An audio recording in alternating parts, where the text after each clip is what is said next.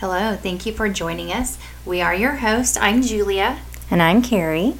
And tonight we are going to be talking about a really good subject, something that God laid on Carrie's heart. We are going to be talking about the reality. Yay. Sometimes reality is fun and sometimes not. And that's true. That's so true. And some people's reality is very interesting. So let's go over the reality.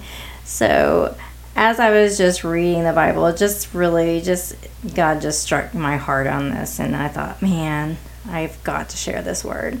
So the reality of depression is real. Like, really real. It makes your chest feel like it's caving in. There's pain in your back. It's really an icky feeling.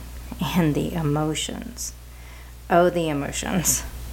The feeling of helplessness, of loneliness, of the want to just hide your head, go to sleep, and let the world just go on by. I don't know about you, but I am so grateful that we serve a God that is not ruled by his emotions. Hebrews 13:8 says, Jesus Christ is the same yesterday, today, and forever. He was in the past exactly who he is today, and exactly who he will be in the tomorrows. He doesn't change on a whim, much like us. He doesn't forget to love us. He doesn't forget to withhold good from others, and he understands the abyss of depression. As I was putting up my Christmas tree this year, my hand touched the one ornament that always makes me pause and reflect on the loss of my child. Those feelings rushed back to me in an instant, and just as suddenly I remember his promise that I will see her again. I have an amazing friend who I share with every year the lives of our children that we have lost. Remembering those precious moments and always reminding each other of the promises of God.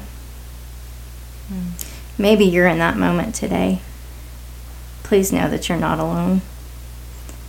Deuteronomy 31:8 says, And the Lord, he is the one who goes before you. He will be with you.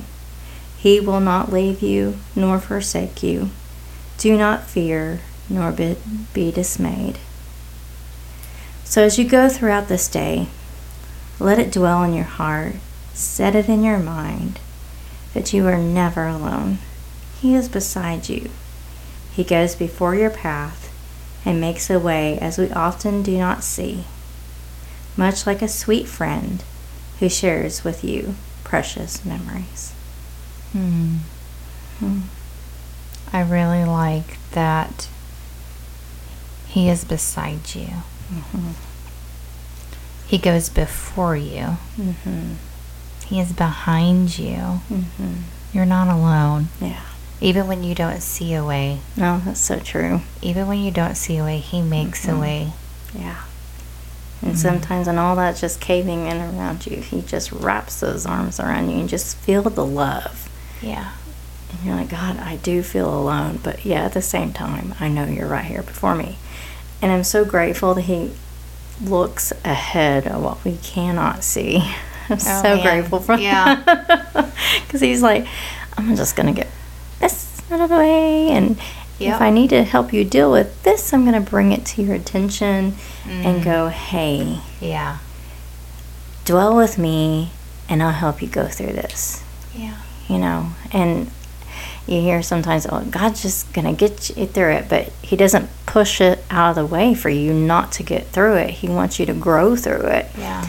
The same thing with loss of my child. I had to grow through that. Was it easy? Absolutely not. I think of it all the time. But at the same time, I'm going to see her again. He gives me that promise. Yeah. It's an assurance of one day I'm going to get to hold my child and have a relationship, and we're going to enjoy Jesus together, and all of us are going to be together as brothers and sisters in Christ, and that's just awesome.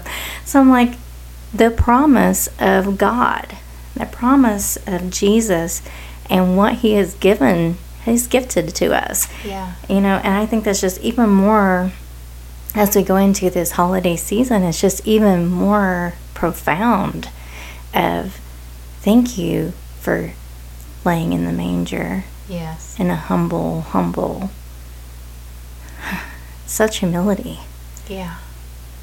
And then ending in the most humble and humiliating way as well. Yeah. It just teaches us that Jesus went through hard times. He understands depression. He understands pain, suffering. He understands love. And yet, he gave us this incredible promise that it will be worth it in the end. Absolutely. One day, we'll lay that crown at his feet, and we will spend eternity with him. And I love that promise because it's so reassuring going, okay, today I can make it through this. Yes. I can really make it through this. I can do all things through Christ who That's strengthens right. me. I think of that scripture all the time. All the time. Especially when I go to work every day. Say it before I enter the building because, you know, it's terrible, but I say I can do anything for about 16 hours. No, I really can't. No. I can do anything with Christ. Yes, absolutely. You know, I really had to figure out for a couple of months truly leaning on him and trusting him. This past summer, like literally I was like, God, I can't do this on my own. I need you. Like I really truly need you every second, every minute, every hour of the day. I cannot do anything on my own. I need you in every day. Yeah. And it's so true because, I mean, I have walked without God before, and it makes it so much hard. So it's just so good, the promise that he never leaves us. He never forsakes us. Even when we're kind of being the rebellious, ugly child, you know. He still loves us, that unconditional love. That's just the reality.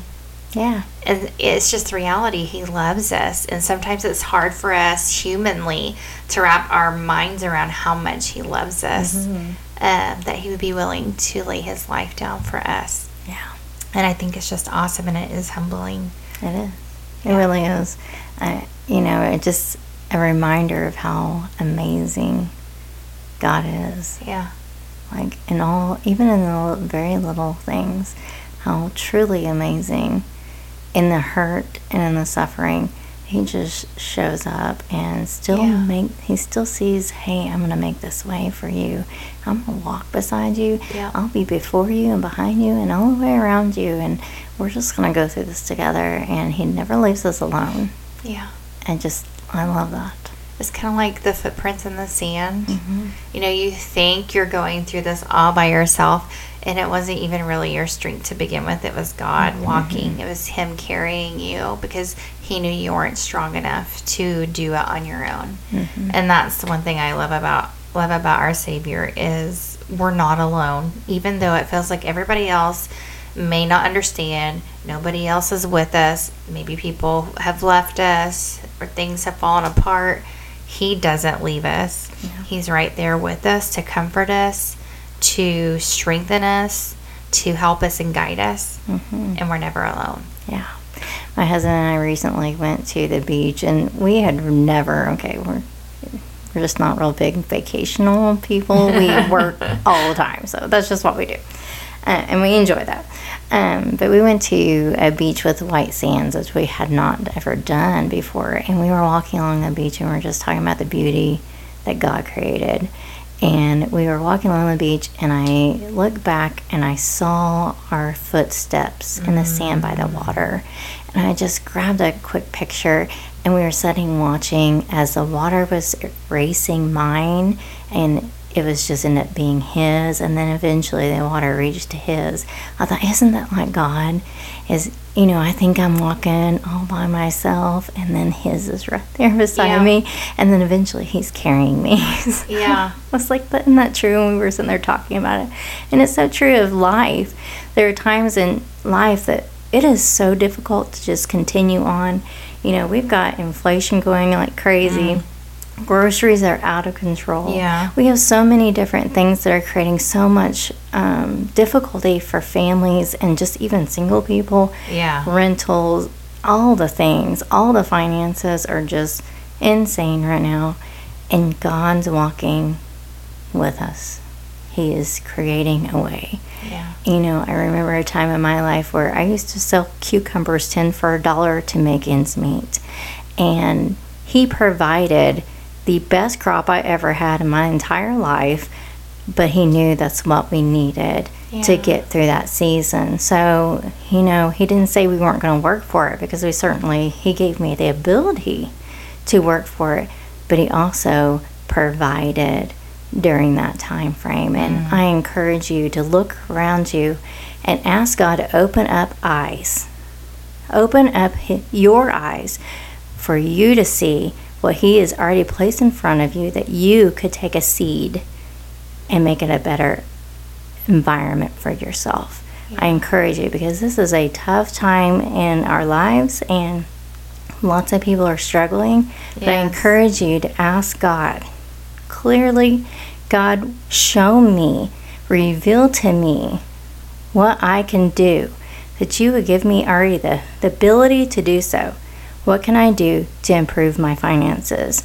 Because I truly feel like this is part of the reality that a lot of us are living. Yes. And I know that He will provide a way. But you have to be willing to work for it. Yeah. Yeah. Yeah. So anyway, cucumber 10 for $1 was a good time.